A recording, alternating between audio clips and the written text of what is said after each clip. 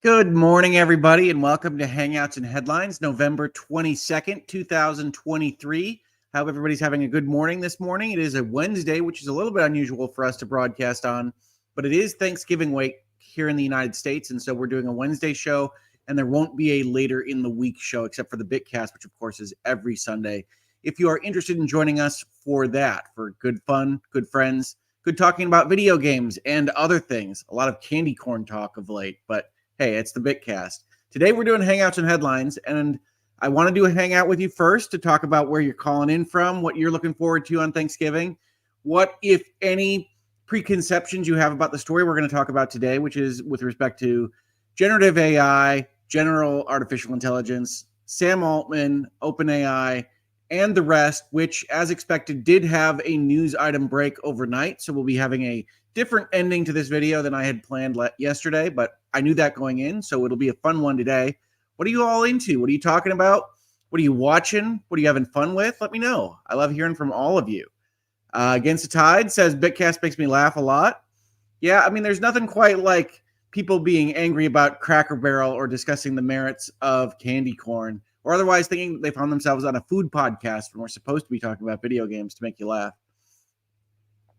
Newt says we're back to hat hogue. Yeah, I go on and off with the hats, but usually I will broadcast with a hat. That's the way I like to look on these videos. So there we go.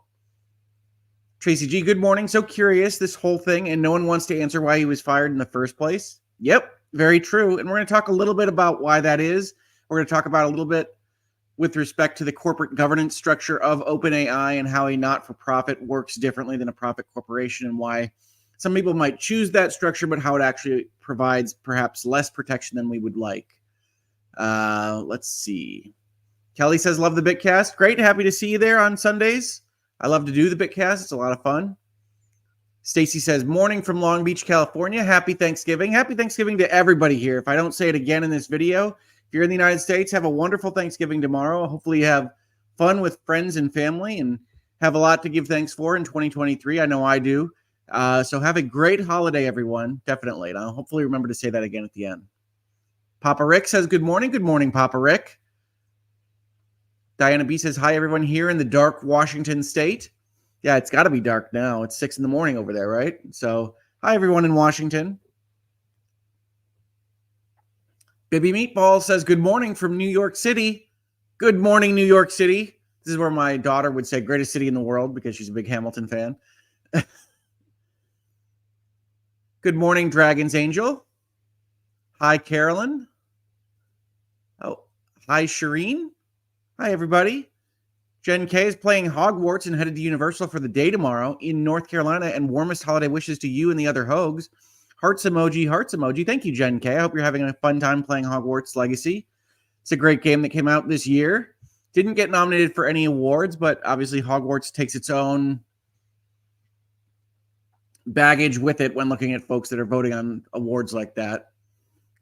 Here's co-counsel also doing Hamilton when I say greatest city in the world. So there you go. That's Hogue House. That's my life. Kelly asks, Hogue, have you seen Ian's stream last night about the people suing Activision and Epic about having great games? I watched little bits of Ian and Kurt, I think, talking about that lawsuit. It might be one that I cover in this space. I thought that we're having a fun conversation about it. Essentially, there is a family group suing over the fact that the games are made too addictive or too attractive to their kids and they're spending money, etc. We've gone over some of those topics in Virtual Legality before, but certainly a new lawsuit is worth mentioning, and Ian and Kurt have a good conversation about it, as I saw earlier. So please do check that out. Ian is Runkle of the Bailey. If you don't know him or you haven't seen him on the channel, he's got a lot of good legally minded and games related stuff on his channel as well. So Runkle of the Bailey is a great place to check out if you're interested in the stuff we talk about here. Papa Rick also says happy early Thanksgiving to everyone. Yep, Thanksgiving coming up here in the United States. Good day for food and football, friends and family. All the F's that people have to give, they go to Thanksgiving.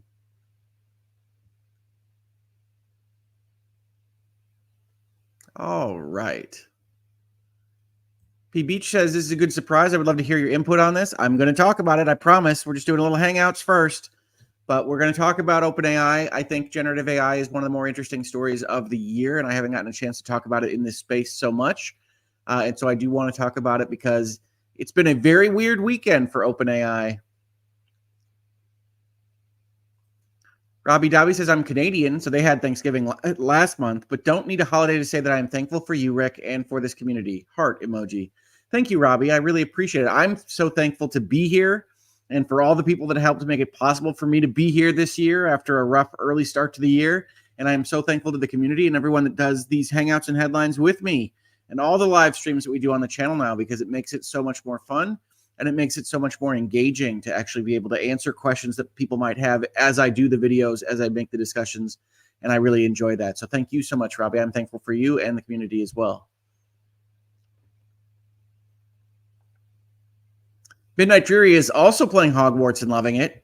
It is a very in-depth, detailed wizard life simulator. So if you're interested in the wizarding world and Hogwarts and Harry Potter, it is a game that is second to none in putting you in that world. So if that sounds interesting to you, definitely check it out. Britt, AI is inevitable. I, for one, welcome our AI overlords. They will never find anything in my electronic fingerprints that say I do not. LMAO. Thank you, Britt, and thank you for the super chat. Yes, well, we'll talk about the inevitability of AI and certainly what OpenAI is doing, what ChatGPT is doing, as against what I think people are afraid of with respect to AI, what is generally called on the internet Skynet. For those not familiar, that's from the Terminator franchise, in which a artificial intelligence in the future creates machine robots to take over the planet and send some traveling through time. So all the science is up to snuff in that movie series, and we should definitely worry about it entirely. But we'll talk about that more in a second.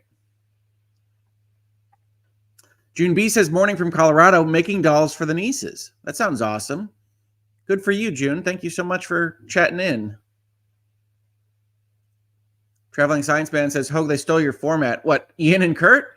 Oh, I mean, they're talking about a lawsuit. My format is to talk about news items and legal matters with respect to everything. So if they did one on video games, Ian and Kurt are great people to talk to about these things. So I would never view that as stealing anything. And I think they could definitely share insights that I wouldn't necessarily have. So check them out. Diana B, we in that chat of Runkle, if gaming is addictive, we are starting a class action on LawTube being so addictive. Oh, I see. Yes. Well, I think the lawsuit itself talks about certain psychological things, Skinner boxes and whatnot, that might have more legal purchase, if you will, than just me talking and hopefully being a fun person to listen to and to chat with in the community. But I do understand your point. Video games are popular and fun. And if that goes beyond what the law allows, then there are a lot of things that could get into trouble as well.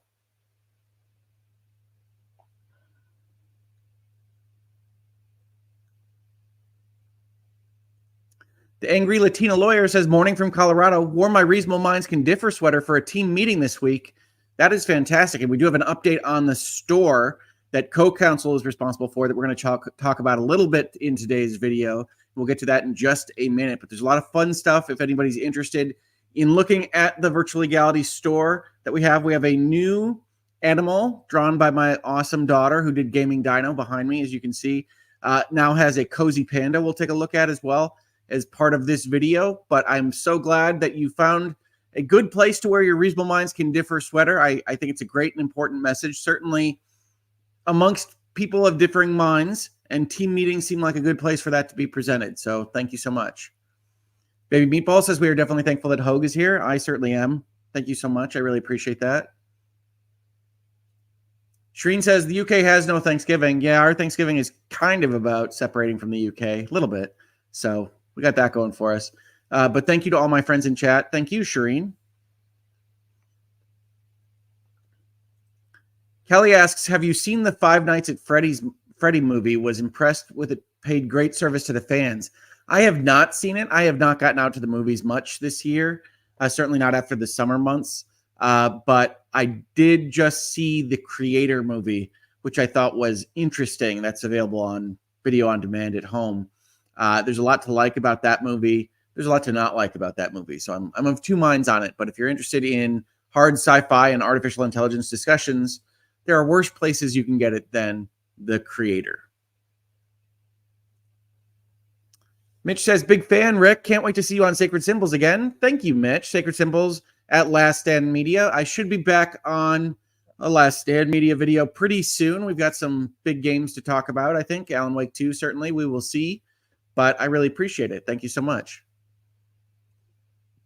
Stacy says, unpopular opinion. I'm actually having fun with this year's Call of Duty Zombies. Court is closed on Friday, so I don't have to work. What is a good day one complete? I don't understand the question at the end, but I'm glad that you're enjoying Call of Duty Zombies. I think that, what is a good one day complete while you're off on Friday? A shorter video game to complete. That's a good question. I think one of my favorite shorter video games this year is a game called Dredge, which is a little bit more of an October vibe in terms of it being a horror game than others. But I really like that for a shorter game to complete. You can check that out. Of course, if you're playing Call of Duty Zombies, I understand the campaign in this year's Call of Duty is about 4 hours long, so you can do that in one day. But hopefully those are good choices for you. And sorry, I didn't understand the question originally.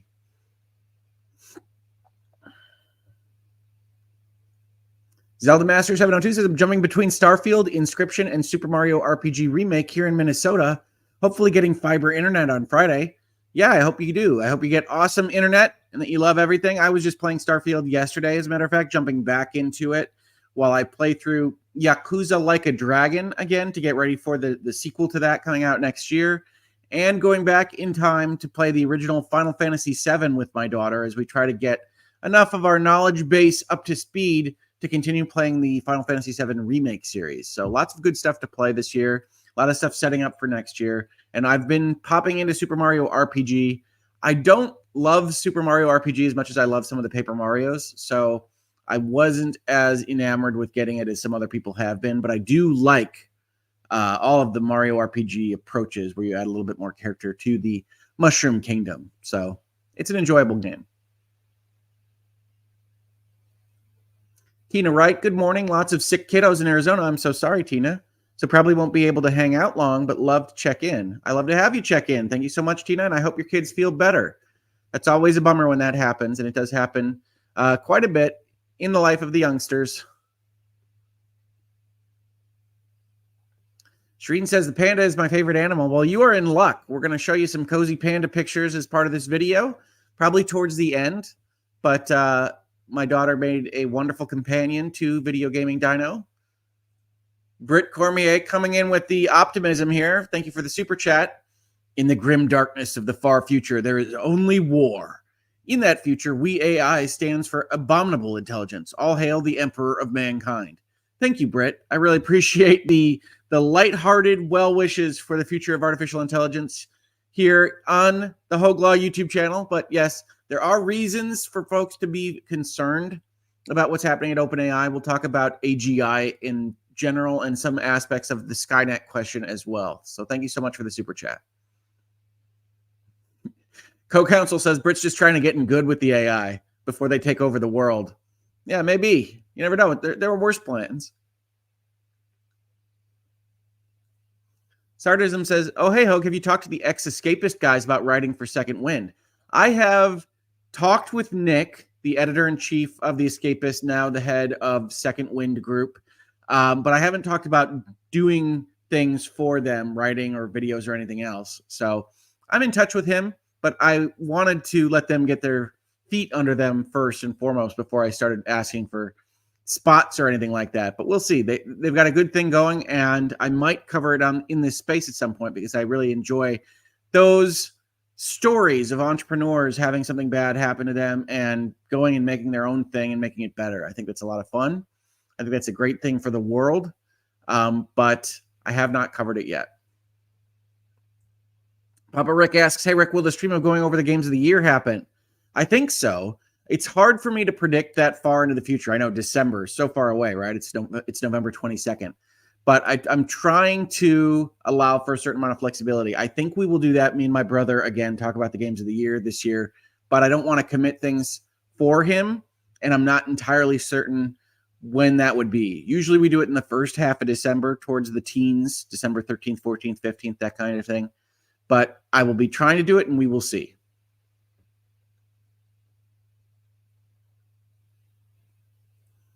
Shay Jones says, I want Cozy Panda and Gaming Dino stickers for my iPad case. I think they would look great on an iPad or a laptop or anything else you got. I think they look fantastic. Those stickers are awesome. Sardinism says, I'm currently grounded from buying new games until my backlog goes down a bit, but the Cultist Simulator Exile DLC is on sale. So I grabbed that, LOL. Oh yeah, DLC doesn't count, right? If you grab DLC, that's not buying new games. So absolutely. Cultist Simulator is a very interesting game. I really enjoy playing that one. It's very weird, much like the game I previously recommended, Dredge. So if you're interested in that kind of weirdness, do check that out. That's on PC. I don't think there's a console version of Cultist Simulator, but it is a fun one, especially if you like stories and narrative.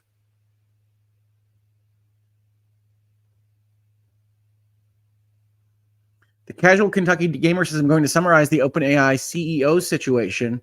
The board fired the CEO without informing the board, which isn't entirely correct. The employees and investors got angry, yes, which led to rehiring the CEO. Am I right, Mr. Hogue?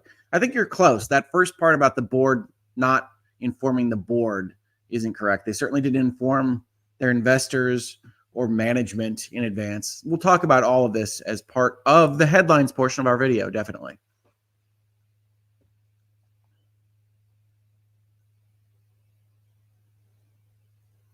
Says, meant to say without informing the investors, but number limit? Sure. Yep, absolutely. Yeah, and I think that's more appropriate. They acted very quickly without telling folks that were related. Really more stakeholders than investors because they're a not-for-profit, and we'll talk about that as well. Against the Tides asks, did Rob turn you into a bot when you visited? Not to my knowledge. The question is, would you know if you were turned into a robot when you visited Rob at Law and Lumber? And if the answer is no, you wouldn't know, then I wouldn't know either. But I don't believe I've been turned into a robot.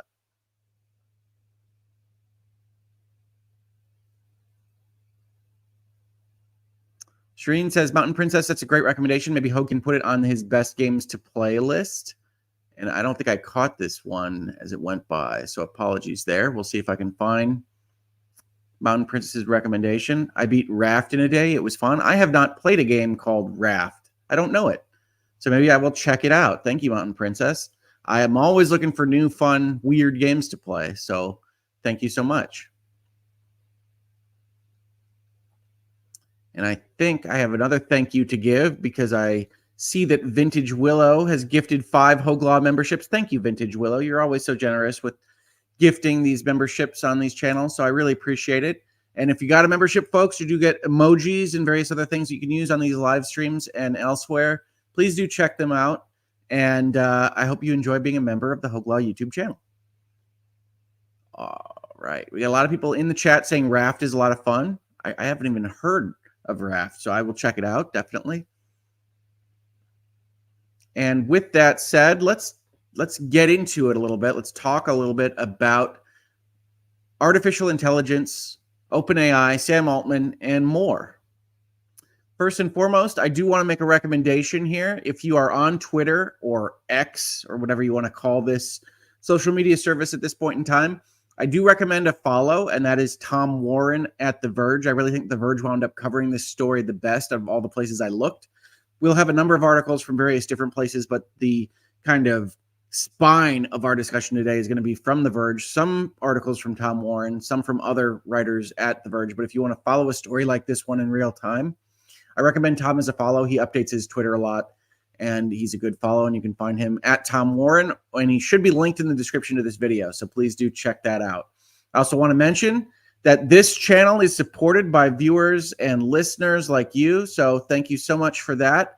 If you'd like to support this channel further, please do check out the links below to Player or Patreon, memberships to the YouTube channel, or Super Chats, as you've already seen as part of this video. Otherwise, if you just want to subscribe, tell your friends, hit the like button, comment on the video. Everything that YouTube likes helps the video be seen by more people, helps the channel be supported better, and helps us have conversations like this one. So all of those options are available to you. Every little bit helps. Thank you so much in advance. I also want to mention the store. As I said, we welcome back Holiday Gaming Dino into our holiday updated store that co-counsel is responsible for. So I know she's in the chat. You can thank Mrs. Hogue Law for all of the changes here if you're interested, but we've got Holiday Gaming Dino back. We've also got winter merch, and we've got, as mentioned, Cozy Panda. And I'm going to leave it at that for right now. We're going to do a deeper dive into some of this stuff towards the end of the video. I don't want to waylay all of this conversation just with merch and things like that. So let's get into talking about the issues at hand. This is the Wikipedia entry for Sam Altman, who is, forever will be, who knows, the CEO of OpenAI and a number of other companies. As we will see, Mr. Altman is effectively what we would call a serial entrepreneur. Wikipedia mentions that he started the company Looped in 2005 at the age of 19. He was the interim CEO for Reddit for a couple of days after their CEO resigned. And then where he really became most connected and popular, he worked at Y Combinator, where he was made president in 2014. If you're not familiar with Y Combinator, it's an accelerator operating out of the West in the United States to help accelerate tech companies into commercialization, right? So small companies start as an idea and probably some geniuses putting together whatever it is that they're putting together, and then they need money to get their dreams off the ground. Y Combinator helped get those companies funded, including Airbnb, Dropbox, Zenefits, and Stripe. And they help set up documentation that are used well beyond whatever they directly fund. So Y Combinator helps make venture capital investment documents and safe debt instruments that help other companies get funded and help investors understand what they're getting as vetted by the Y Combinator people, right? So a lot of the investment structure in venture capital, in private equity in general, is premised on somebody smart doing due diligence and somebody smart helping work on the documents and being able to rely on those. So Y Combinator had a very significant role in helping a lot of tech companies across the country get started. And certainly in my line of work, working at venture capital and working on the fund side and the company side, I have seen a lot of Y Combinator documents requested and used in those funding rounds. Now, in March 2019, Y Combinator announced Altman's transition from president of the company to a less hands-on role as chairman of the board for him to focus on OpenAI, which is what we're going to talk about today. OpenAI was initially funded by Altman, Greg Brockman, Elon Musk, Jessica Livingston, Peter Thiel, Microsoft, Amazon Web Services, Infosys, and Y Combinator Research. When OpenAI launched in 2015, it had raised $1 billion. Now, that's pretty good for a startup, certainly. $1 billion essentially on an idea. But as you can see, when you start to get a syndicate together, and it includes Microsoft and Peter Thiel and Amazon and some other big names, Elon Musk, you can get those numbers pretty high even before a proof of concept has been met. In March 2019, Sam Altman left Y Combinator to focus full-time on OpenAI. By the summer of 2019, he had helped raise $1 billion from Microsoft, which will be a party to this story we're going to tell today. So Microsoft is important here. Now, this all sounds pretty normal, right? In the normal corporate world, you'd have this money being raised by equity in the company. For those of you that aren't familiar, equity is what we think of as shares in the secondary stock market or things of that nature, but it means that you share in the profits of the company going forward on whatever percentage basis of ownership of the company that you held. In this case, however, OpenAI was started as a nonprofit research group. And so this money is part of strategic partnerships and things of that nature and invests in a commercialization entity that allows them to sell things like ChatGPT licenses, but all under the governance of a not-for-profit entity sitting up above, which means that from a corporate governance standpoint, these investors, whether it's for $1 billion or $11 billion in the case of Microsoft, don't get some of the protections that they would usually get when they invest that amount of money, right? As you can probably imagine, when people put in huge amounts of money into a company, they generally want to make sure that they can control some portion of how that company operates.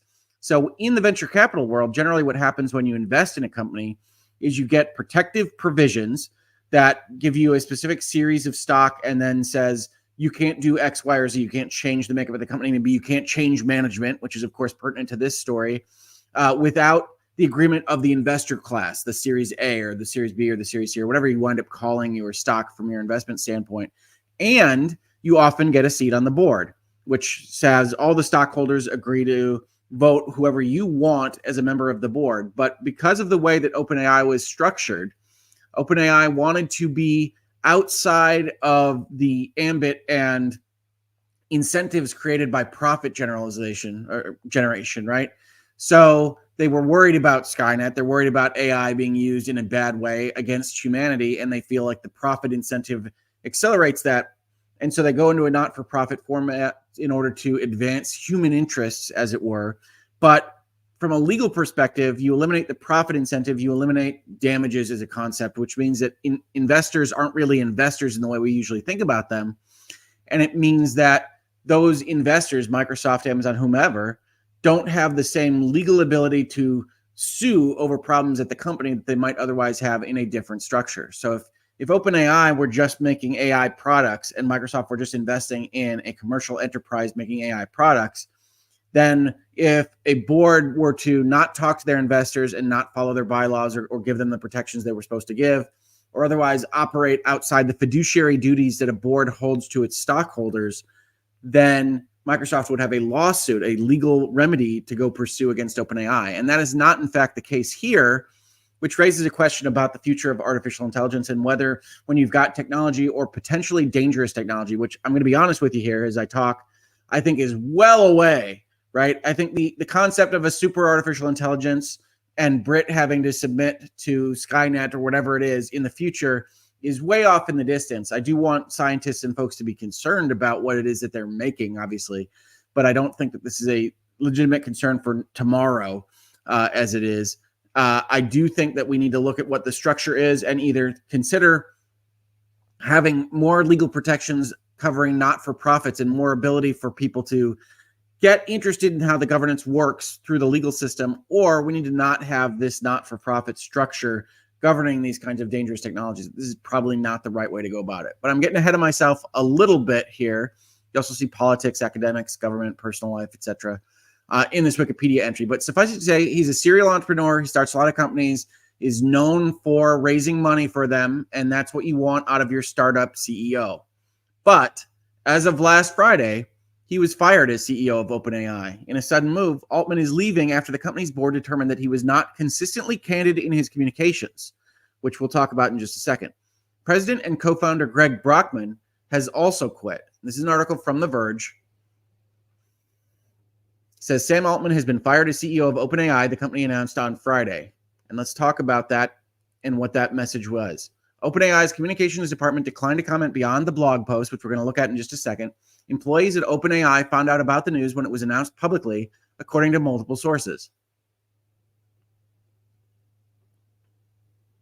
All right, let's take a look at OpenAI's leadership transition blog post. You always got to love how all companies do it this way, right? You've got a major firing, you've got a turmoil at your company. You announce it as slight change in leadership. We have to talk about, right? Chief Technology Officer Mira Murati appointed interim CEO to lead OpenAI. Sam Altman departs the company. Search process underway to identify permanent successor.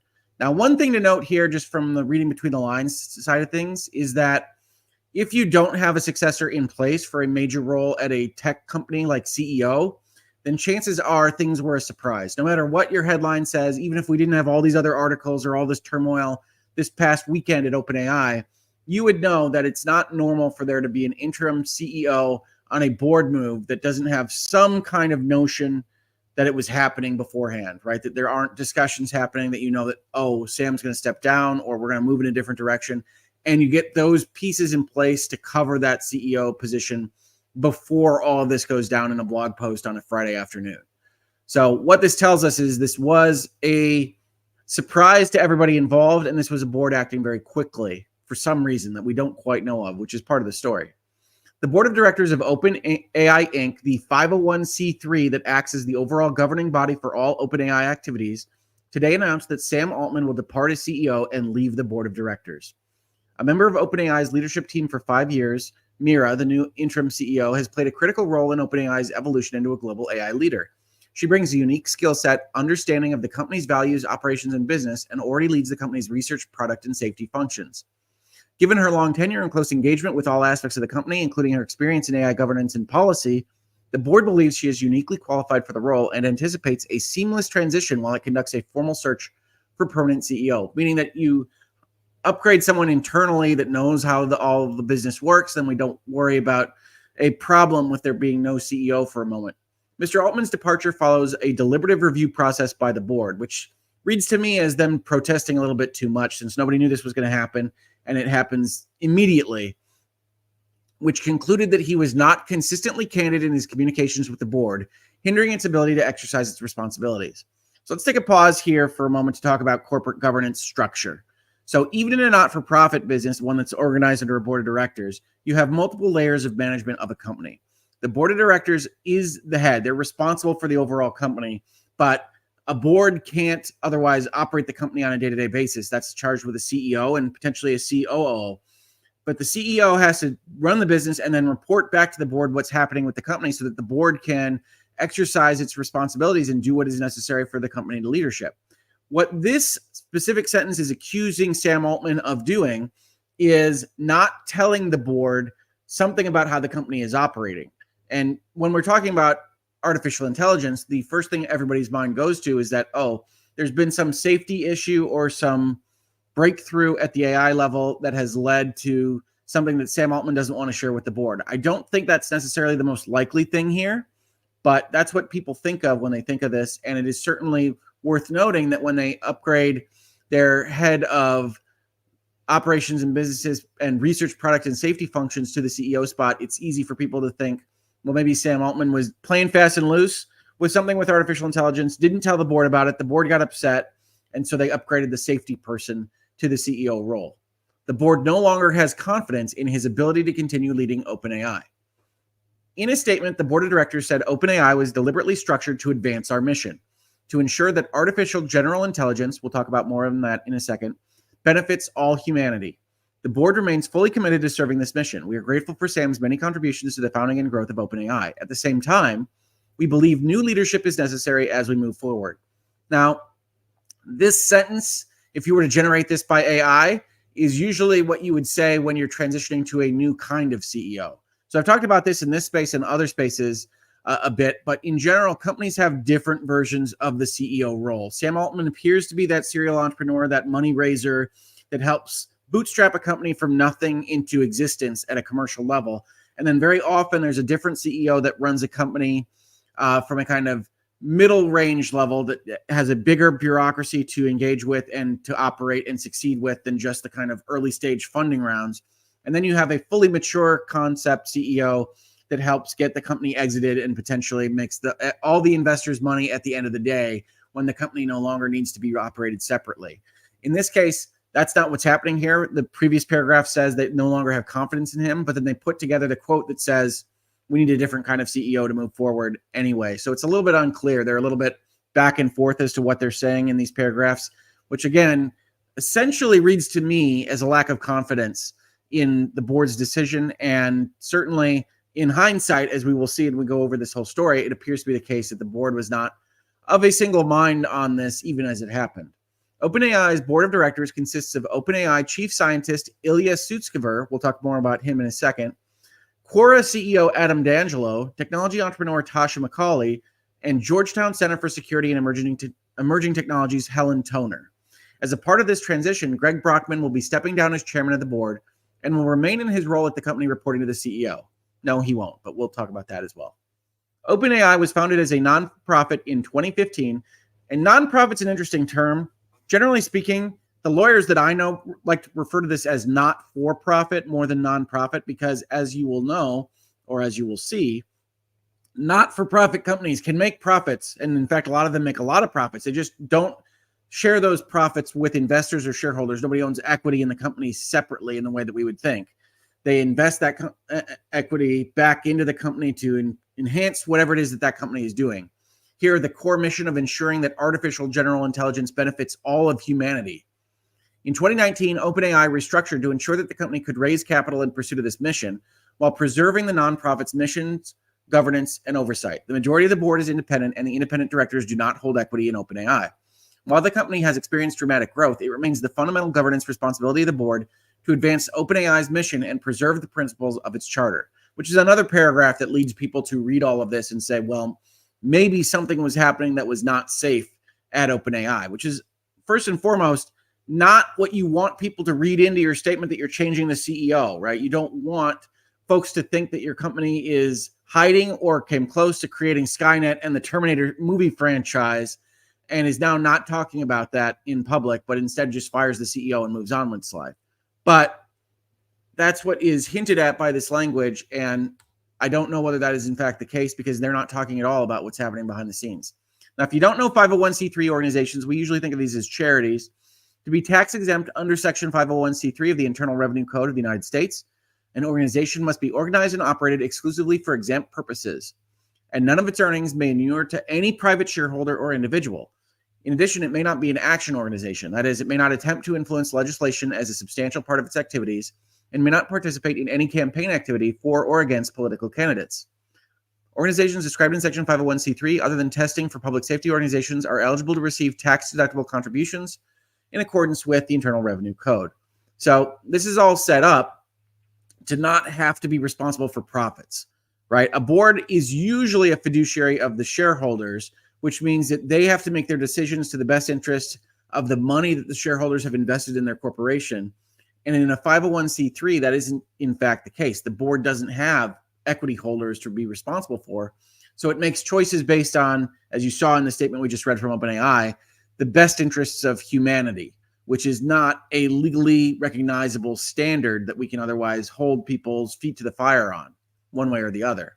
So this is an unusual situation as it stands, with a technology that a lot of people are afraid of or concerned with from the Skynet perspective, or just from the level of, should people be making art and are artists going to lose work for the art that AI makes, including script writing and things we saw that the Writers Guild go on strike for. We saw likenesses be at issue in the actors strike this year. So a lot of people are still dealing with what generative AI can do. And a company like this one that is responsible for some of the big breakthroughs this year in the world of artificial intelligence, going through a complete kind of turmoil, apocalypse, tempest, is not what anybody really wants to see when we're already concerned about this technology. So immediately after the firing, The Verge puts up an article that says OpenAI board is in discussions with Sam Altman to return as CEO. So if the firing is bad and makes people skittish, then the company responsible for the firing immediately saying, well, maybe we did this wrong, is maybe not the best thing to provide sanctity and security for people watching this story. The OpenAI board is in discussions with Sam Altman to return to the company as CEO, according to multiple people familiar with the matter. One of them said Altman, who was suddenly fired by the board on Friday with no notice, is ambivalent about coming back and would want significant governance changes. Yeah, and I think that's normal as well. However you might think of Sam Altman or what happened here, if a board surprisingly fired you and maybe didn't have a great reason, we don't know one way or the other, then one of the things you would want is, if I'm going to come back to that job, this can't happen again, right? There needs to be some protections for me, or else I'm not willing to go and invest my time, resources, and energy into a company that can just turn around and say, you know what, we don't like what you did for some reason, and we're just going to fire you. So I think that makes sense from Altman's perspective. If you think that Altman was a rogue actor or a wild card or something that the board should have done something about, and now he's only willing to come back if the board effectively resigns or is eliminated and the structure changed, then you look at this as a problem in the protections on artificial intelligence or any technology that's structured this way. And I can't tell you that you're wrong.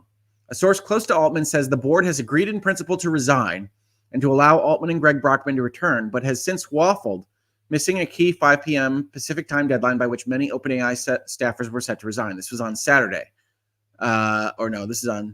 Saturday. Then on Sunday, last night, after we learned OpenAI was trying to get Altman back and that the board was waffling, Chief Strategy Officer Jason Kwan told employees that the company is optimistic about Altman returning and would share more Sunday morning. Meanwhile, a bunch of OpenAI employees took to X, formerly Twitter — love how everybody has to call it X, formerly Twitter now — to voice their support of Altman with heart emoji. Altman, holding talks with the company just a day after he was ousted, indicates that OpenAI is in a state of free fall without him. Now, this is editorializing, as we talk about in Hangouts and Headlines, but I think that's right. You don't have this immediate kind of pushback. Hours after he was axed, Greg Brockman, OpenAI's president and former board chair, resigned, and the two have been talking to friends and investors about starting another company. OpenAI's largest investor, Microsoft, said in a statement shortly after Altman's firing that the company remains committed to its partnership with the AI firm. However, OpenAI's investors weren't given advance warning or opportunity to weigh in on the board's decision to remove Altman. As the force of the company and the most prominent voice in AI, his removal throws the future of OpenAI into uncertainty at a time when rivals are racing to catch up with the unprecedented rise of ChatGPT. So from a business perspective, you don't want this to happen because you have the first mover advantage at OpenAI. ChatGPT was what kind of took the world by storm with what generative AI can do on a language basis. And yet, if you go and kill your CEO in the way that the board did here, everybody else is going to be able to catch up very quickly, which is one of the reasons why Microsoft was so responsive and so public in its response to this particular set of events. Now, Microsoft, which has invested all this money in the OpenAI product line, is not in a position that it would traditionally be in, right? As I mentioned earlier in the video, usually when a big company is a strategic partner and they invest this amount of money in a company, they would go and get protections of some kind built into the bylaws or even the certificate of incorporation, the governance documents of the company they're investing in, that protects them either with a seat on the board or with the ability to prevent the company from doing things that they don't want to have done without their overall approval of the investor class in a company. Microsoft can't get that because of the structure. And so Microsoft not only had to face this situation and be asked about it publicly in places like The Verge, they also probably had to answer to their own skittish investors about, okay, what are you doing with billions of dollars if you can't otherwise protect it, right? You have an investment in this company that may be worth nothing if they just kill their CEO and their president leaves and a bunch of employees leave all at once.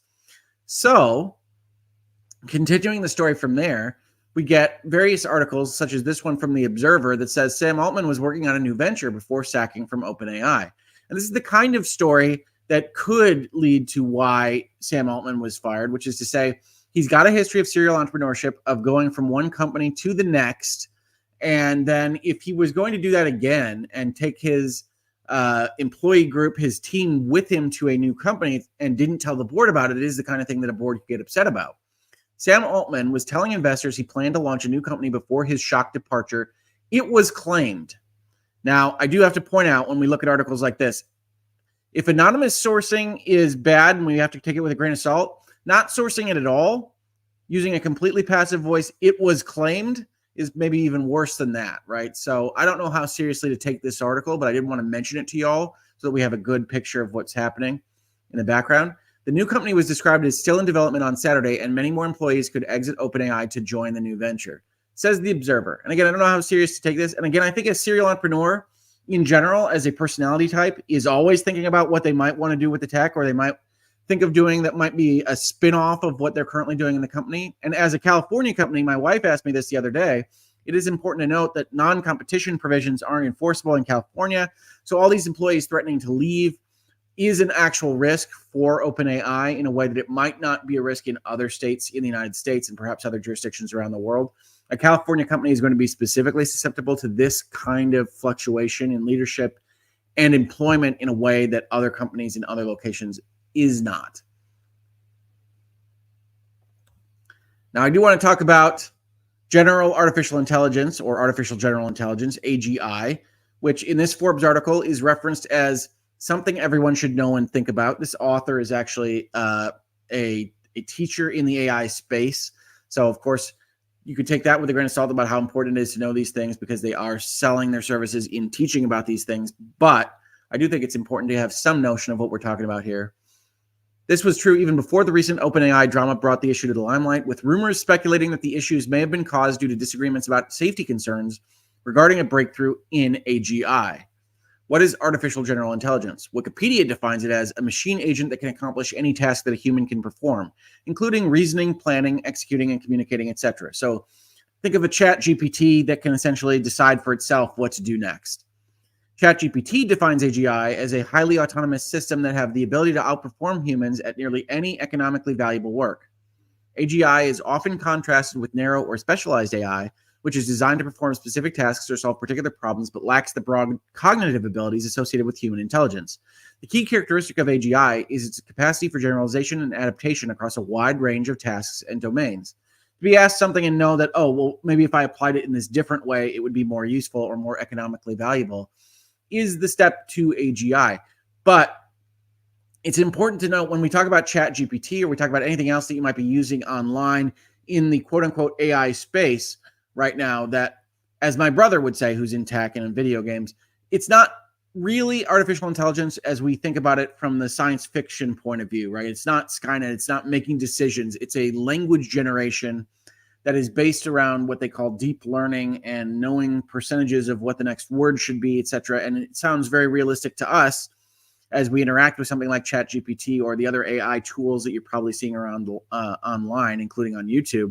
But it is not that step up to superintelligence that we're talking about here. And there is a concern that at some point there would be a breakthrough towards AGI. It might look like what it looked like at OpenAI just now, and there would be a fight amongst the people that control that technology about whether or not to move forward with it quickly or to slow it down, and concerns about what happens at these various organizations, whether they're a not-for-profit or whether they're a for-profit enterprise, seems to be justified insofar as whatever happened here at OpenAI happened very quickly without oversight from investors or people that are otherwise outside of that very small board of directors at the company. And that could be a concern when we're talking about something as important as AGI. It is particularly opportune that the OpenAI chief scientist, Ilya Sutskever, actually presented his perspective on AGI just a few weeks ago at TED AI. He described a key tenet of AGI as being potentially smarter than humans in anything and everything, with all of human knowledge to back it up. He also described AGI as having the ability to teach itself, thereby creating new, even potentially smarter AGIs. And this is where you get into the kind of existential threat fear, right? That if you get to an AI that's smart enough to build other AIs, then it could fly past humanity's understanding and intellect in a fraction of a second, really, right? When you're talking about billions of functions that can happen in a very short period of time. And that's what I think gets people nervous, certainly on an existential basis. The risks of the first group are existential, while the risks of the second may lean more towards massive workplace displacement and other economic impacts, as this article says. So this is what people are concerned about when they talk about this. And this is why when we're having a normal kind of corporate governance discussion, corporate governance fight at OpenAI, it rings so importantly across multiple news outlets like Forbes, like The Observer, like other places that will reference Reuters in this video. And so I am interested in what you all think of this. I am not following your questions if you have any right now, so please do hold on to those a little bit. But yeah, I would love to chat with you more about what you in the community think about all of this and OpenAI and Sam Altman in general, the not-for-profit structure, as we get more towards the end. But we have more to this story left. So on the 20th, on Sunday, it's announced that Microsoft hires former OpenAI CEO Sam Altman. Greg Brockman, the OpenAI co-founder, is also joining Microsoft to lead a new advanced AI research team. After a weekend of negotiations to potentially bring Altman back to OpenAI, Microsoft CEO Satya Nadella announced that both Altman and Brockman will be joining to lead Microsoft's new advanced AI research team. Altman will have the CEO title of this new group. We're extremely excited to share the news that Sam Altman and Greg Brockman, together with colleagues, will be joining Microsoft to lead a new advanced AI research team, says Nadella. We look forward to moving quickly to provide them with the resources needed for their success. So from those watching from afar, Microsoft's invested in the OpenAI product line. OpenAI cuts off the management that they trust without informing them or otherwise incorporating them into the loop. And Microsoft says, okay, well, then we'll just hire them and we'll create a group that is essentially OpenAI within Microsoft, and we'll worry about the rest later. In a post on X, Altman acknowledged he was joining Microsoft by reposting Nadella with the message, "The mission continues." Nadella responded by providing some hints at how he sees Altman's new CEO role at Microsoft. We've learned a lot over the years about how to give founders and innovators space to build independent identities and cultures within Microsoft, including GitHub, Mojang Studios, and LinkedIn, and I'm looking forward to having you do the same. And so it seemed that as of the 20th, OpenAI's management group, as well as a number of employees, were going to head on over to Microsoft. But that's not the end of the story either. Hundreds of OpenAI employees threatened to resign and join Microsoft. This is an article just after the one we read. After a turbulent weekend for OpenAI, most of its staff looks to join Sam Altman at Microsoft. Most of the staff at OpenAI have threatened to resign from the company and join Microsoft, which has hired ousted OpenAI CEO Sam Altman and former OpenAI co-founder Greg Brockman to lead a new advanced AI research team. In a letter to OpenAI's board that was reported on this morning by Wired and journalist Kara Swisher, more than 500 current OpenAI staffers say that Microsoft has assured that there are positions for all OpenAI employees at this new subsidiary should we choose to join. So Microsoft was essentially going to acquire OpenAI for free and without regulatory oversight, because it's not an actual acquisition. It's just hiring all the employees. The letter says the OpenAI employees will leave if the board does not reinstate Altman and Brockman and then resign. But seeing as the board has already made its choice, deciding to remain in place and naming a new CEO, while Altman and Brockman head to Microsoft, it seems that Microsoft may have just found Altman's first several hundred employees. assuming they're correct about the company's promise to hire them all. So lots happening behind the scenes here, including OpenAI chief scientist Ilya Sutskever, who reportedly led the push to remove Altman, noted on X that he had some regrets about the weekend of chaos inside OpenAI. I deeply regret my participation in the board's actions, said Ilya. I never intended to harm OpenAI. I love everything we built together, and I will do everything I can to reunite the company.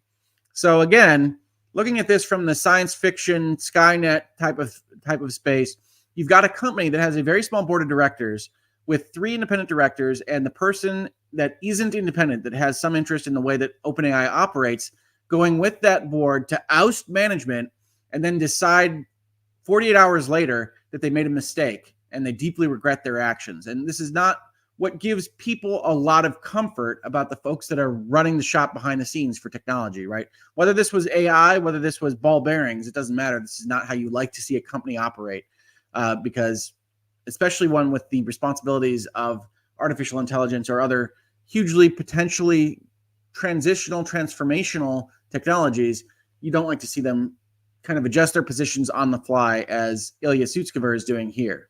But it's still not the end of the story. Is Sam Altman joining Microsoft? Satya Nadella doesn't seem to know. Microsoft CEO is doing a media tour after days of turmoil at OpenAI.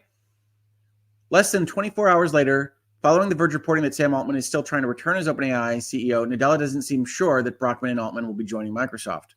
We're committed to OpenAI and Sam, irrespective of what configuration, said Nadella in an interview with CNBC's John Fort, adding that Microsoft chose to explicitly partner with OpenAI, and obviously that depends on the people at OpenAI staying there or coming to Microsoft. So I'm open to both options. Nadella added that obviously we want Sam and Greg to have a fantastic home if they're not going to be at OpenAI with all the colleagues at Microsoft, but I'm exactly where I was on Friday morning. On Friday morning, Nadella woke up with Sam Altman, still OpenAI CEO, and a close partnership with the company. Reading between the lines of these strained interviews, it's clear Nadella wants what Altman and hundreds of OpenAI employees want: the OpenAI board gone. He didn't explicitly say that, but he was more willing to talk about board changes to Bloomberg TV than the potential for Sam Altman to be an actual Microsoft employee. I think we will definitely want some governance changes. This is Satya Nadella. Surprises are bad, and we just want to make sure that things are done in a way that will allow us to continue to partner well. This idea that somehow sudden changes happen without us being in the loop is not good, and we will definitely ensure that some of the changes that are needed to happen, and we continue to be able to go along with the partnership with OpenAI. So Satya Nadella at Microsoft is saying what I've described already, which is that these kind of sudden changes are not good for anybody that's a stakeholder, that's not really an equity holder in the company, but is interested in the company's success and continuation. And these kinds of surprises are how a board doesn't want to operate. And certainly Microsoft's faith in that board has been lost, which means that board really can't function in any kind of cognizable way. But can you change it? As Reuters reported, there are a few ways to force the OpenAI governance to change, legal experts say. Few people can force OpenAI to change governance at the crisis-stricken artificial intelligence company, and the head of Microsoft, a major financial backer, is not one of them, according to legal experts. The nonprofit board overseeing the maker of the popular ChatGPT chatbot sent shockwaves through Silicon Valley on Friday by abruptly firing chief executive Sam Altman. Nearly all of the company's 700 employees signed a letter threatening to resign if the board does not step down, and Microsoft CEO Satya Nadella has called for governance changes, as we just saw. Microsoft did not immediately return a request for comment made after business hours on Tuesday. The turmoil has left investors weighing their legal options and illustrated a divide over how the potentially disruptive technology can be developed safely. Because it is a nonprofit, the only people who could force the current board of OpenAI to step down or change are judges or state attorneys general, said Alexander Reed, an attorney at Baker Hostetler, who counsels nonprofit organizations. And here's where I point out that I'm a corporate lawyer. I have dealt with nonprofits. I've even had as a client a not-for-profit organization that runs a profit branch, similar in structure to OpenAI, but I am not specifically a not-for-profit attorney. And so we will defer to the expertise of these folks that do not-for-profit work on a regular basis. Attorneys general oversee and investigate nonprofits and have wide latitude to seek reforms. Even if they don't go to court, the mere presence typically gets results, he said. Attorneys general can enact everything from leadership changes to complete shutdown of an organization, usually after finding fraud or illegal conflicts of interest. So charities or 501c3 corps or not-for-profit entities, or however they're organized in whatever jurisdiction we're talking about, in general are taking on their money on the understanding that they will only use it for the purposes that are their mission. In this case, the benefit of humanity, of general artificial intelligence, etc. And so attorneys general are the leading law enforcement force in all the states of the United States, and they can go in and say, you're not using your money correctly. We're going to investigate you. We're going to make you change your board. We're going to make you do something in a way that isn't the same as profit corporations. So this is one of the reasons why OpenAI might have structured the way it chose to structure, is that it has a little bit more oversight on a state politics basis, but it doesn't have the same ability to have lawsuits, and there isn't the same kind of damages concept that an attorney general would use that a Microsoft would use. And so you have these different kind of protections that maybe aren't as effective as profit corporations, just because the law isn't as structured around protecting and making changes at the governance level. Hershey Company is one example. The trust that controls the candy maker agreed in 2016 to replace certain board members after the Pennsylvania Attorney General challenged the trust's spending. Daryl Jones, a law professor at Florida A&M University, said the U.S. Internal Revenue Service is another source of accountability. There is a whole boatload of scholarship noting that nonprofit enforcement is severely lacking, but for the most part, nonprofits are pretty good at self-policing, if only to avoid scandal that would impact donations, he said. OpenAI's for-profit arm was under the full control of a nonprofit, an arrangement meant to insulate decisions about a potentially powerful technology from being driven by corporate greed.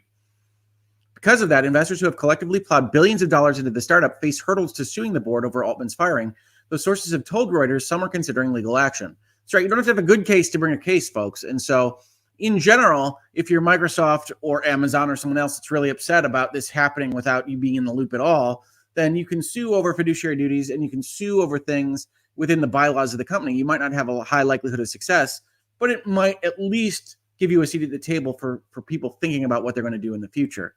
Under OpenAI's bylaws, only directors can remove or elect new board members. The arrangement, known as a self-perpetuating board, is very common in the nonprofit world, said Reed, and I can vouch for that. There are currently 4 people on the board, 3 independent directors and OpenAI chief scientist Ilya Sutskever. The latter worked with the other board members to remove Altman and former president Greg Brockman, but has since said he deeply regrets the action.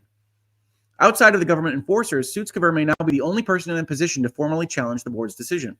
Board members can sue other board members, either directly or on behalf of the organization, for failing to exercise their duties, said Reed. But typically, such court battles are fought only when there is suspected malfeasance connected with spending or compensation, he said. Generally, board members stealing money. In fights over organizational direction or control, the more common play is for the organization to split. You just form another nonprofit that operates slightly differently, he said. OpenAI has already survived one such break. The co-founders of Anthropic, who were also executives at OpenAI until 2020, had broken from their employer over disagreements regarding how to ensure AI's safe development and governance. Whether OpenAI survives the rift between its board and employees will likely be determined in the next few days. In fact, it's been determined already, or so it seems. Now, I said yesterday when we were talking about this video on Twitter, or X, tomorrow at 9 a.m., join us to discuss a corporate governance fight happening so fast it might be entirely different by the time we go live. See you there. And I put up this headline, Turmoil at OpenAI after firing Sam Altman, what's next for the creators of ChatGPT? And this headline doesn't even exist on The Verge anymore. That's how fast this is all happening right now. But as of this morning, last edited at 1:03 a.m. Eastern time, OpenAI said on Twitter, we have reached an agreement in principle for Sam Altman to return to OpenAI as CEO with a new initial board of Brett Taylor as chair, Larry Summers, and Adam D'Angelo. Adam D'Angelo being the one that had already been on the board. We are collaborating to figure out the details. Thank you so much for your patience through this. So as of 5 days later, regardless of what they said in their statement, where they just don't have confidence that Sam can run the company any longer, the new board in the company overall is agreeing that they can have Sam and Greg Brockman as their leadership, and they're going to do so with a new board which has only one apparent member following on from the old. So that's as it stands today. Sam Altman is back. The Verge reports Sam Altman to return as CEO of OpenAI after an attempted coup by OpenAI's board that lasted 5 days. Altman is returning alongside co-founder Greg Brockman. Now, I object to this subheadline as an attempted coup because, as we mentioned, the board is the head of the company, right? The CEO, although they are the ones that most people associate with the operating of a company, like Satya Nadella at Microsoft, is not the owner, is not the head of the company itself. The board of directors is the highest level, and they are the ones that hire management. And if they fire management, that's just the board exercising its rights under a corporate governance structure. So I would hesitate to ever call the board firing a CEO a coup, but that's how The Verge describes it here. Sam Altman will return as CEO of OpenAI, overcoming an attempted boardroom coup that sent the company into chaos over the past several days. Former President Greg Brockman, who quit in protest of Altman's firing, will return as well. The company said in a statement late Tuesday that it has an agreement in principle for Altman to return, alongside a new board composed of Brett Taylor, Larry Summers, and Adam D'Angelo. D'Angelo is a holdover from the previous board that initially fired Altman on Friday. He remains on this new board to give the previous board some representation, we're told. People familiar with the negotiations say that the main job of this small initial board is to vet and appoint an expanded board of up to 9 people that will reset the governance of OpenAI. So again, all of this is happening in real time, right? Ordinarily, you wouldn't have a board switch like this without knowing who the new board members are and they've agreed to take on that role. In this case, we've got the employees threatening to leave. We've got everything falling apart at OpenAI. And so the board says we have to step down. We don't have the faith of the folks that have invested in the profit arm. We don't have the faith of our employees. We've lost all of that. We've got Ilya Sutskever going on Twitter and saying, I don't agree with the action that we took as a board the other day. And so they agree that they have to leave. They don't have enough people to actually operate a newly independent board. So they create a small board with Adam D'Angelo from the old board, Larry Summers and Brett Taylor. And their first job is going to be to go find 6 other board members that are going to be willing to do this. Microsoft, which is committed to investing billions into the company, wants to have a seat on that expanded board, as does Altman himself. And it is normal for a CEO to also be on the board of directors of a company that they manage.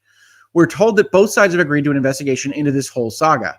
That investigation will presumably be done by an outside independent law firm. Maybe. You never know. Based on our conversations with people involved, the very human power struggle at the center of all this seems not yet completely over. Then you've got tweets that The Verge uses to illustrate that. And yes, it does seem to be a human power struggle at OpenAI, which again, I don't know if that's more or less frightening to all of you than, oh, there's been some kind of breakthrough towards AGI and they can't agree with how safely to use it, or whether it's just petty human power interests slash corporate interests in other endeavors that the board might be involved in and mistakes by folks like Sutskever that led to this. Whether or not you feel more or less good about that situation over the other is really a question of how you feel about people in power in general, I think. OpenAI has the potential to be one of the most consequential companies in the history of computing, Thrive partner Kelly Sims said in a statement shared with The Verge. Sam and Greg possess a profound commitment to the company's integrity and an unmatched ability to inspire and lead. We couldn't be more excited for them to come back to the company they founded and help build into what it is today. Helen Toner, who was a key board member in the initial move to oust Altman, simply said, and now we all get some sleep. OpenAI's nonprofit board seemed resolute in its initial decision to remove Altman, shuffling through 2 CEOs in 3 days to avoid reinstating him. Yes, I did skip that over this period of time that we've covered these articles.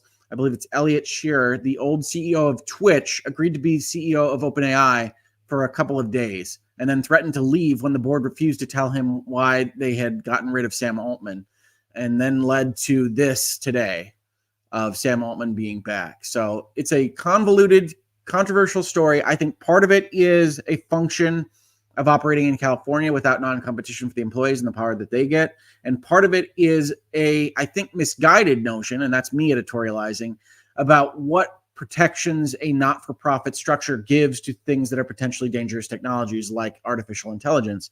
And I do think either the law needs to change or we need to reconsider what structure we use for these things in order to have more people involved in protecting against what can easily be a rogue board, right? In this particular case, the board could have acted out of nothingness, out of concern about Skynet, or out of jealousy towards Sam Altman, or anything in between. And you don't have the proper protections. Now, a counterpoint might be to say, Rick, well, it all wound up in the same place. And so Microsoft and others were able to use the protections that they didn't have to at least throw their weight around. And so we don't need to worry about the structure. I'm more inclined to think that we need to reconsider not-for-profits in this function, but I'm open to the alternative. And I'm very interested in hearing what you all have to say about it. As mentioned, the article at The Verge that we used as the headline image for this video doesn't exist anymore. It is now that Sam Altman's coming back, what's next for the creators of ChatGPT? And it basically covers what we've talked about in this video without a lot more in terms of analysis, because it's just happening right now. But I did want to flag it because I didn't make up that headline that's a part of this video. It just doesn't exist as it did last night when we talk about it today. Now, before we get into the second part of the Hangouts today, where I do want to hear from all of you about how you feel about this story, how you feel about artificial intelligence in general, I do want to mention again that this is supported by viewers and listeners like you. So please do check out the links below, or memberships or super chats, and or subscribe and just tell your friends that we're here. And I also wanted to fulfill the promise that I made earlier to talk about what's in our shop that we just updated this last week, including themes like holidays, where we've got Holiday Gaming Dino in a cute little hat and with a cute little sweater and with different colored scales on his back. I don't know how he does that, just for Christmas, I guess.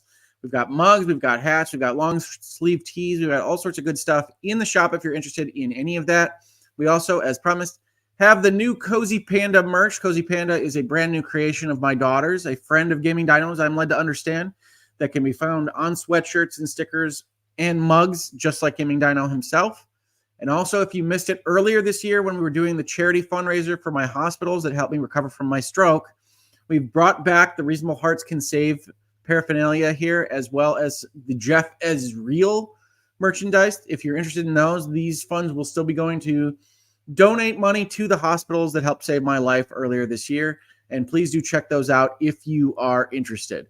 Thank you so much to everybody that's listened to this video and hung out with me today. And now let's hear from your thoughts. Can I make the panda bigger? Asks Traveling Science Man. Can I make it bigger on the screen? Probably. Sorry. There's Cozy Panda. It's got a sweater and a scarf. It's very cozy. Cozy Panda. I hope that is helpful. Robbie Dobby says Cozy Panda looks very comfy and is so adorable. Yep. Does look comfy. Yeah, my daughter loves comfiness, loves cute animals, as you can probably tell. What does Jeff think of Jeff is Real? Jeff is a big fan. He actually sent me a picture of him wearing the shirt and looks really pumped about it. Maybe we'll get permission to share that with you all, but he is very excited about that. Aaron says, super cute. Your daughter is very talented. She is so talented. She's amazing. Hill CT asks a question. Hey, question. Adam D'Angelo developed a product competing with GPT Builder, so almost certainly pushed for the coup. How has this weasel managed to remain on the board? I can't speak to him as an individual. I did read some stories about him having, with Quora, a competing application with the Chat GPT dev side of things. So I understand what your concerns would be. He's independent in the sense that he doesn't have an equity interest in OpenAI. I'm not sure he's a weasel or not, but I certainly understand why you might come to that conclusion. I think he's probably the one most invested in the space and was the most willing to continue with the role on the board, right? It's not just that everybody might have wanted to stay on the board. It's that you need somebody from the old board to represent what the thought process and conversations were of that old board. And that old board's also concerned about getting sued or having legal litigation brought against it. And so you want somebody to at least cover the old thoughts and discussions of the board on that board. And probably no one was really willing to do it, right? We saw that tweet from one of the old board members that said it last week in sleep. They've been working all weekend to get done what has happened over the last 5 days. And this is one of the reasons why you don't see super dramatic succession style board meetings that you see on HBO shows, right? Is that all the stuff that happens legally and in the press and in the public afterwards is a lot more impactful than those shows might suggest. And it's not all done in a vacuum. And I suspect that most of the board was ready to be done with it.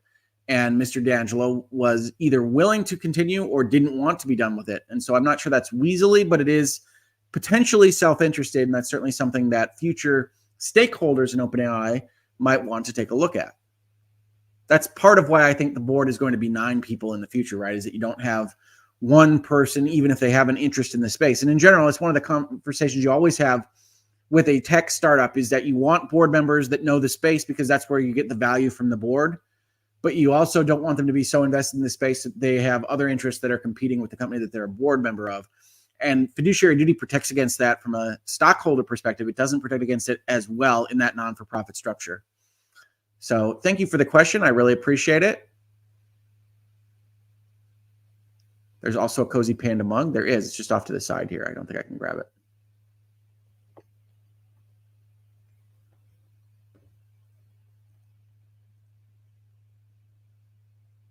Cozy Panda mug. What happened with Waffle Bear, asks Don. Waffle Bear still exists, has not joined the store. It's constant negotiations. You talk about high-level management negotiations with my daughter. She is a very good curator of her works and what she wants to share on the store or otherwise. And Cozy Panda was what she wanted up on the store right now, and that's what we put up to be Gaming Dino's friend. Oh, what about other not-for-profit forms? Sure. Different jurisdictions have different trusts and various ways that you can have not-for-profits and have different structures. I personally, and again, I'm at least somewhat biased on this as a corporate lawyer myself, think that the profit motivation, while scary for some, is useful from the legal perspective because you have people that are interested, that have their own fiduciary responsibilities, like Microsoft's management to its shareholders, that can then get into a legal fight that the legal system can protect in a way that others don't, right? A not-for-profit being dependent on the attorney general or judges to go and take things into trust or require dissolutions or things like that isn't going to be the same level of protection as private actors. Now, in the same breath, others could argue with me and say the private actors are not going to be interested in the benefit of humanity in potentially the same way as the justice system. But I think here in this space and then the rest of the lawyers on YouTube, you can tell that the justice system is not, in and of itself, this beacon of light, absent of all incentives in politics that we might hope it to be. So I think that trusting attorneys general in politics and things like that to protect in that non-for-profit form, which they would have to without profit incentives and profit protections from the legal system, is probably not the best way to go about it. C. Dan Run, random update about a nonprofit. Amber is still ambassador for the ACLU. No surprise. Her bio on their site makes no mention of her trial loss. That's probably true. That's Amber Heard from Johnny Depp versus Amber Heard. Ardo asks, is that scarf made of bamboo and silk? I want one. It looks so good on the panda. I haven't asked what the materials of the scarf are for my daughter. I will ask about that, Ardo. Absolutely. Robbie Dobby asks, my husband wanted to know if there will be any regular sizes for the Brains hoodies in black. Currently, the only color choice is white in those sizes. We will take a look at it. We are always open to hearing from you all about what it is that you want to see in that store. We are, of course, a small store, and co-counsel is constantly looking at what goes into that store and looking for colors and sizes, and we will absolutely check those out. But if you contact her either on Twitter or certainly she's watching this video right now, we will try to get you what you want in the store, certainly.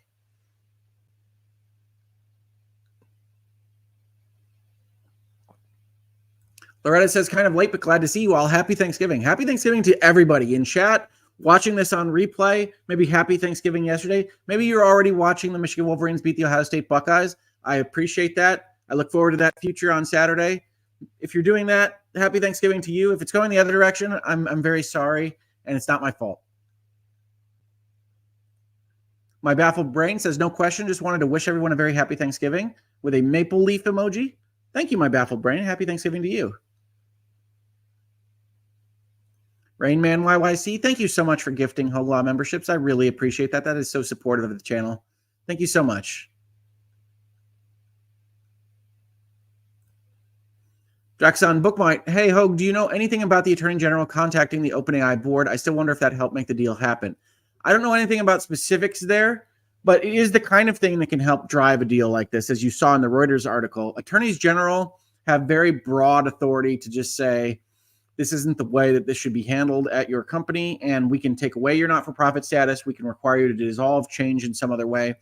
And because of that power, they can lean on a board to do these kinds of things. I don't know, because immediately after Sam Altman's firing, reports started coming out that the board was looking to bring him back. So I can't tell you whether or not that had any effect, but it is a possibility. Nishay Jones says, I'm not a big fan of AI, especially in creative tools. Coughs, Adobe, coughs, sure. I understand that, and I think there are reasonable discussions to be had around the internet and around the world about what creative AI should do, what it should look like. I think there are good use cases and there are bad use cases, like most things, but I certainly understand folks that don't love it.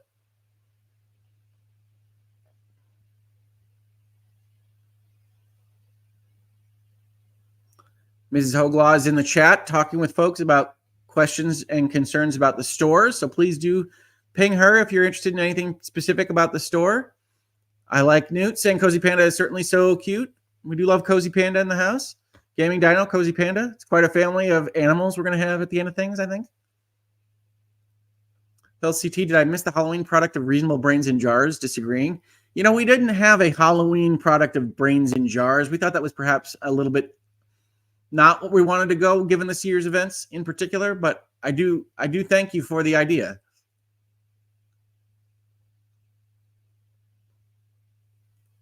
Nishay Jones says, thanks for keeping me company on the tra. I think that's probably train. I'm happy to keep you company. I love having these conversations with everybody in this space. Thank you so much. Mrs. Hoglaw says, happy Thanksgiving to everyone. We are so thankful for you. You have no idea. I've said it before. I said it as part of my stroke series, but so many well wishes, so many notes, so many kind words while I was in the hospital really helped make my recovery possible. So thank you so much to the whole community. Have a great Thanksgiving. I couldn't possibly tell you thank you enough. Robbie says he gets complimented on his Brains hat wherever he goes. Mrs. Hoglaw, I have the t-shirt. That's wonderful. Thank you so much. Brains is a great hat. I think I said I wore my Brains hat to see my brain surgeon the other day, who didn't comment on it, but that might be just because they're used to seeing brains. Vintage Willow, thank you for being a member for 15 months. Thankful for Hoga and this community. Happy Thanksgiving to all. Thank you, Vintage Willow. I really appreciate it. MZ says, a wild 5 days indeed. In my opinion, triggered not so much by petty jealousies, but more by certain OpenAI board members perceiving Sam Altman's choices as veering away a bit from their original mission. I think that's another way to read it, certainly. And one of the reasons why you might include that paragraph in their original statement about the mission of the not-for-profit OpenAI Inc. And that is to say that Sam Altman, as a serial entrepreneur, as a person that was going out and raising funds, maybe a little bit uncomfortable for the more scientific-minded or more not-for-profit organizing forces at the company, which is that if you've ever been involved in a company raising money, you can also often get into a place where it's just like, wow, I'm not even sure we want to be this big. I'm not sure we want to move this fast. And it's possible that the board could have looked at Sam Altman and had that be their realization. But again, usually what you would do is you'd say, we've got concerns, deliver a report to us on these things. We'll have another meeting next month or what have you, and not fire him immediately. So that's one of the reasons why Microsoft reacted the way they did, is it's just not the way things are done in general. What happens to Altman and Brockman and Microsoft now? I suspect the Sunday meetings were agreements in principle, handshake agreements, and that they will not be on Microsoft's employee lists anytime soon. They're going to continue working with OpenAI, and Satya Nadella going out in his interviews and saying we don't really care where they are as long as they're happy is indicative of the fact that they're not moving on to Microsoft, I don't think. Carolyn Whistler says, I'd love to hear your thoughts about the terms that could release a performer from a contract with the stadium, considering what happened with Taylor Swift in Rio. I don't know what happened with Taylor Swift in Rio, so I would have to look into that, Carolyn, but I will absolutely. Certainly, if there's some problems with safety at a given performance venue, those contracts would be entered into to allow for someone to back out. But because of the amount of money that's involved in a concert, and especially one like the Taylor Swift concerts, I would expect that those contracts have been very closely negotiated. So I can't speak to it specifically, but I don't know what happened there, so I apologize for that. Hilsa T says, I have to apologize. I only just now realized how that might be interpreted poorly. Really was meant as a joke. Oh no, I didn't interpret it poorly. I'm just joking around with you at the same time. Hey, we've got merch in the store that says brains on it. That was happening before anything that happened this year, so no worries at all, Hilsa T. As co-counsel says, and I've experienced this all year, thank you seems so insufficient. It does. You guys helped save my life, no doubt. So thank you, definitely. And you will be mentioned at Thanksgiving in the Hogue House.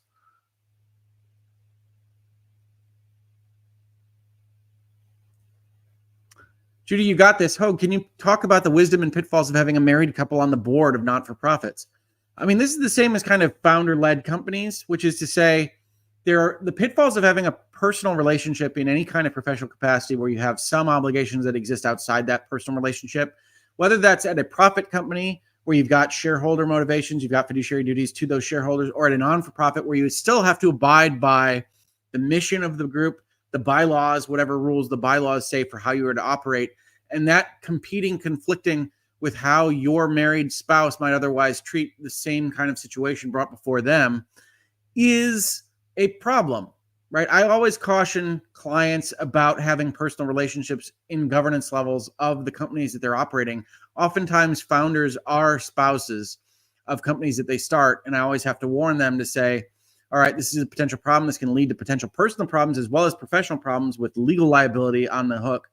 And also, you should think about what to do if there's a deadlock, right? So the problem with married couples, if it's just the two of you, is that if it's 1-to-1, we need a way to sort that out. And we probably need to figure that out before it happens. So one of you needs to decide that the other gets a double vote, or their vote just wins in a deadlock situation, or else bad things can happen at the corporate governance level. So I would say it can be done, but you have to have difficult discussions first and foremost if you're going to do it that way. I recommend against it as a general rule, but I have seen people succeed with spouses and other close family members in governance capacities with them. And so it's really a question of your situation, how your relationships exist, what it is that we're talking about, what kind of company we're running, and what it is that we can do from a legal perspective. But I would never recommend kicking that question down the road, because by the time things are bad, they're really bad if you haven't thought about how they should be handled beforehand.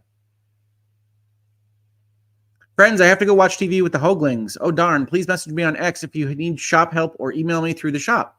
Happy to help if I can. Thank you, and have a great week, says co-counsel. Thank you, co-counsel. Sardinism says, today I learned that yawned is a valid word with the same meaning as yawn. I've never used yawned. Maybe I'll add that. You're going to have another archaic term that I get criticized for in Hogue House.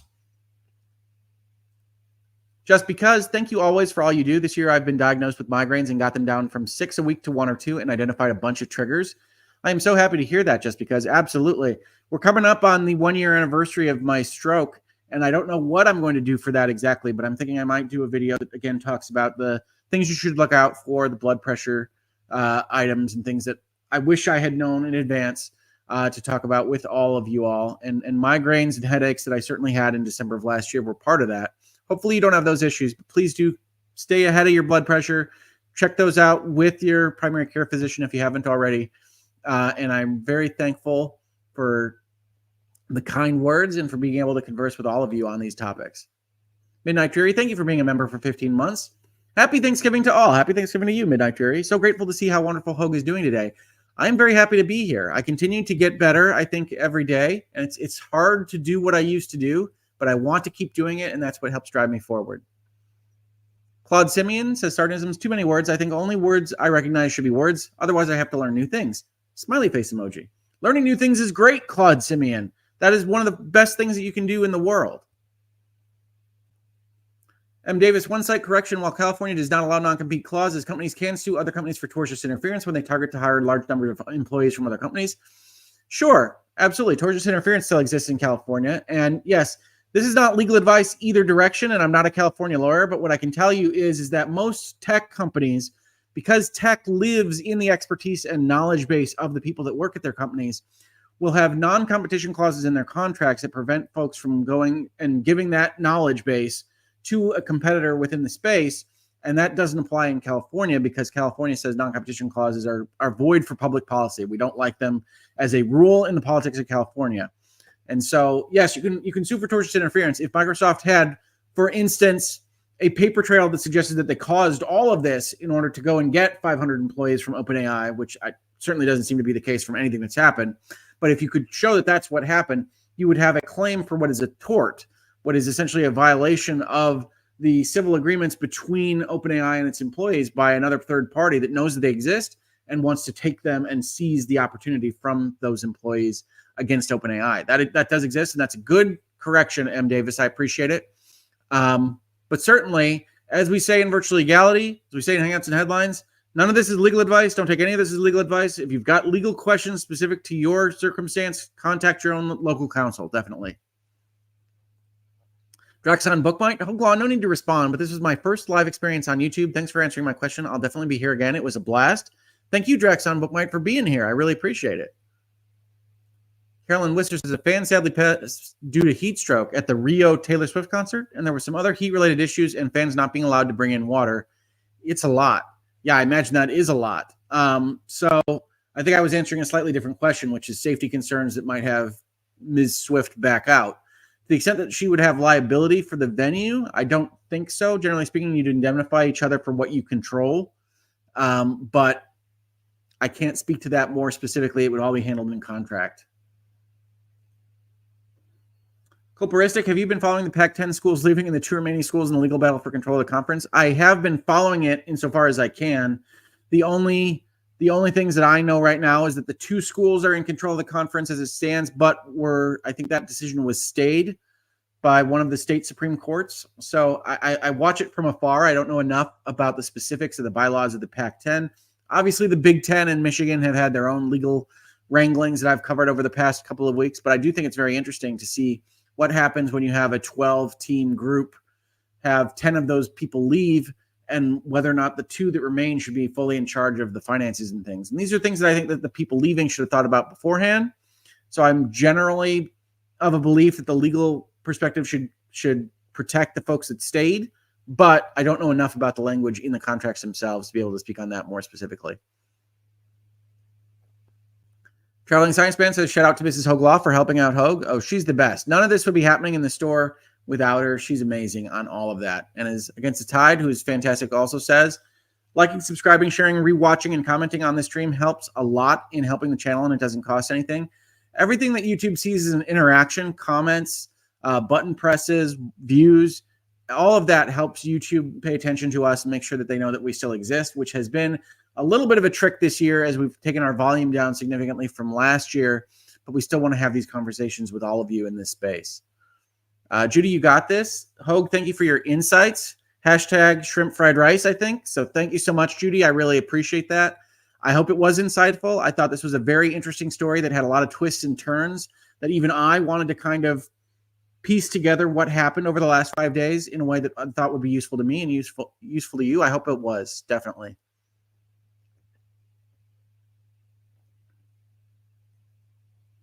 Hey, Hedinger, some of us love the archaic verbiage. Yeah, I tend to. I have a lot of archaic language that my wife calls out when I'm at home. Cheryl C., thank you for being a member for 10 months. Happy Thanksgiving to you as well. I'm very thankful for you, and I'm thankful for you being a member. Thank you so much. Jen K., thank you. Thankful that you are here. I'm thankful you are here, Jen K.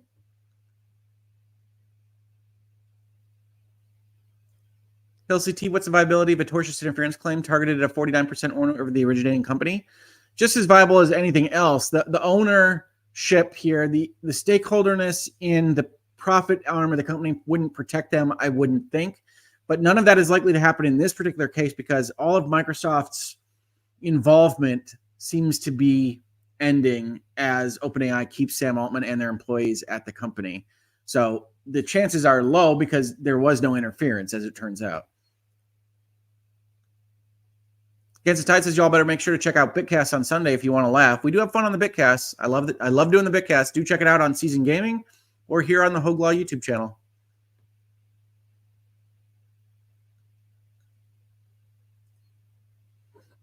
As Quilter says, thankful for Team Hogue. I am so thankful for all of you. I really, really appreciate all of you, especially this year, but all year.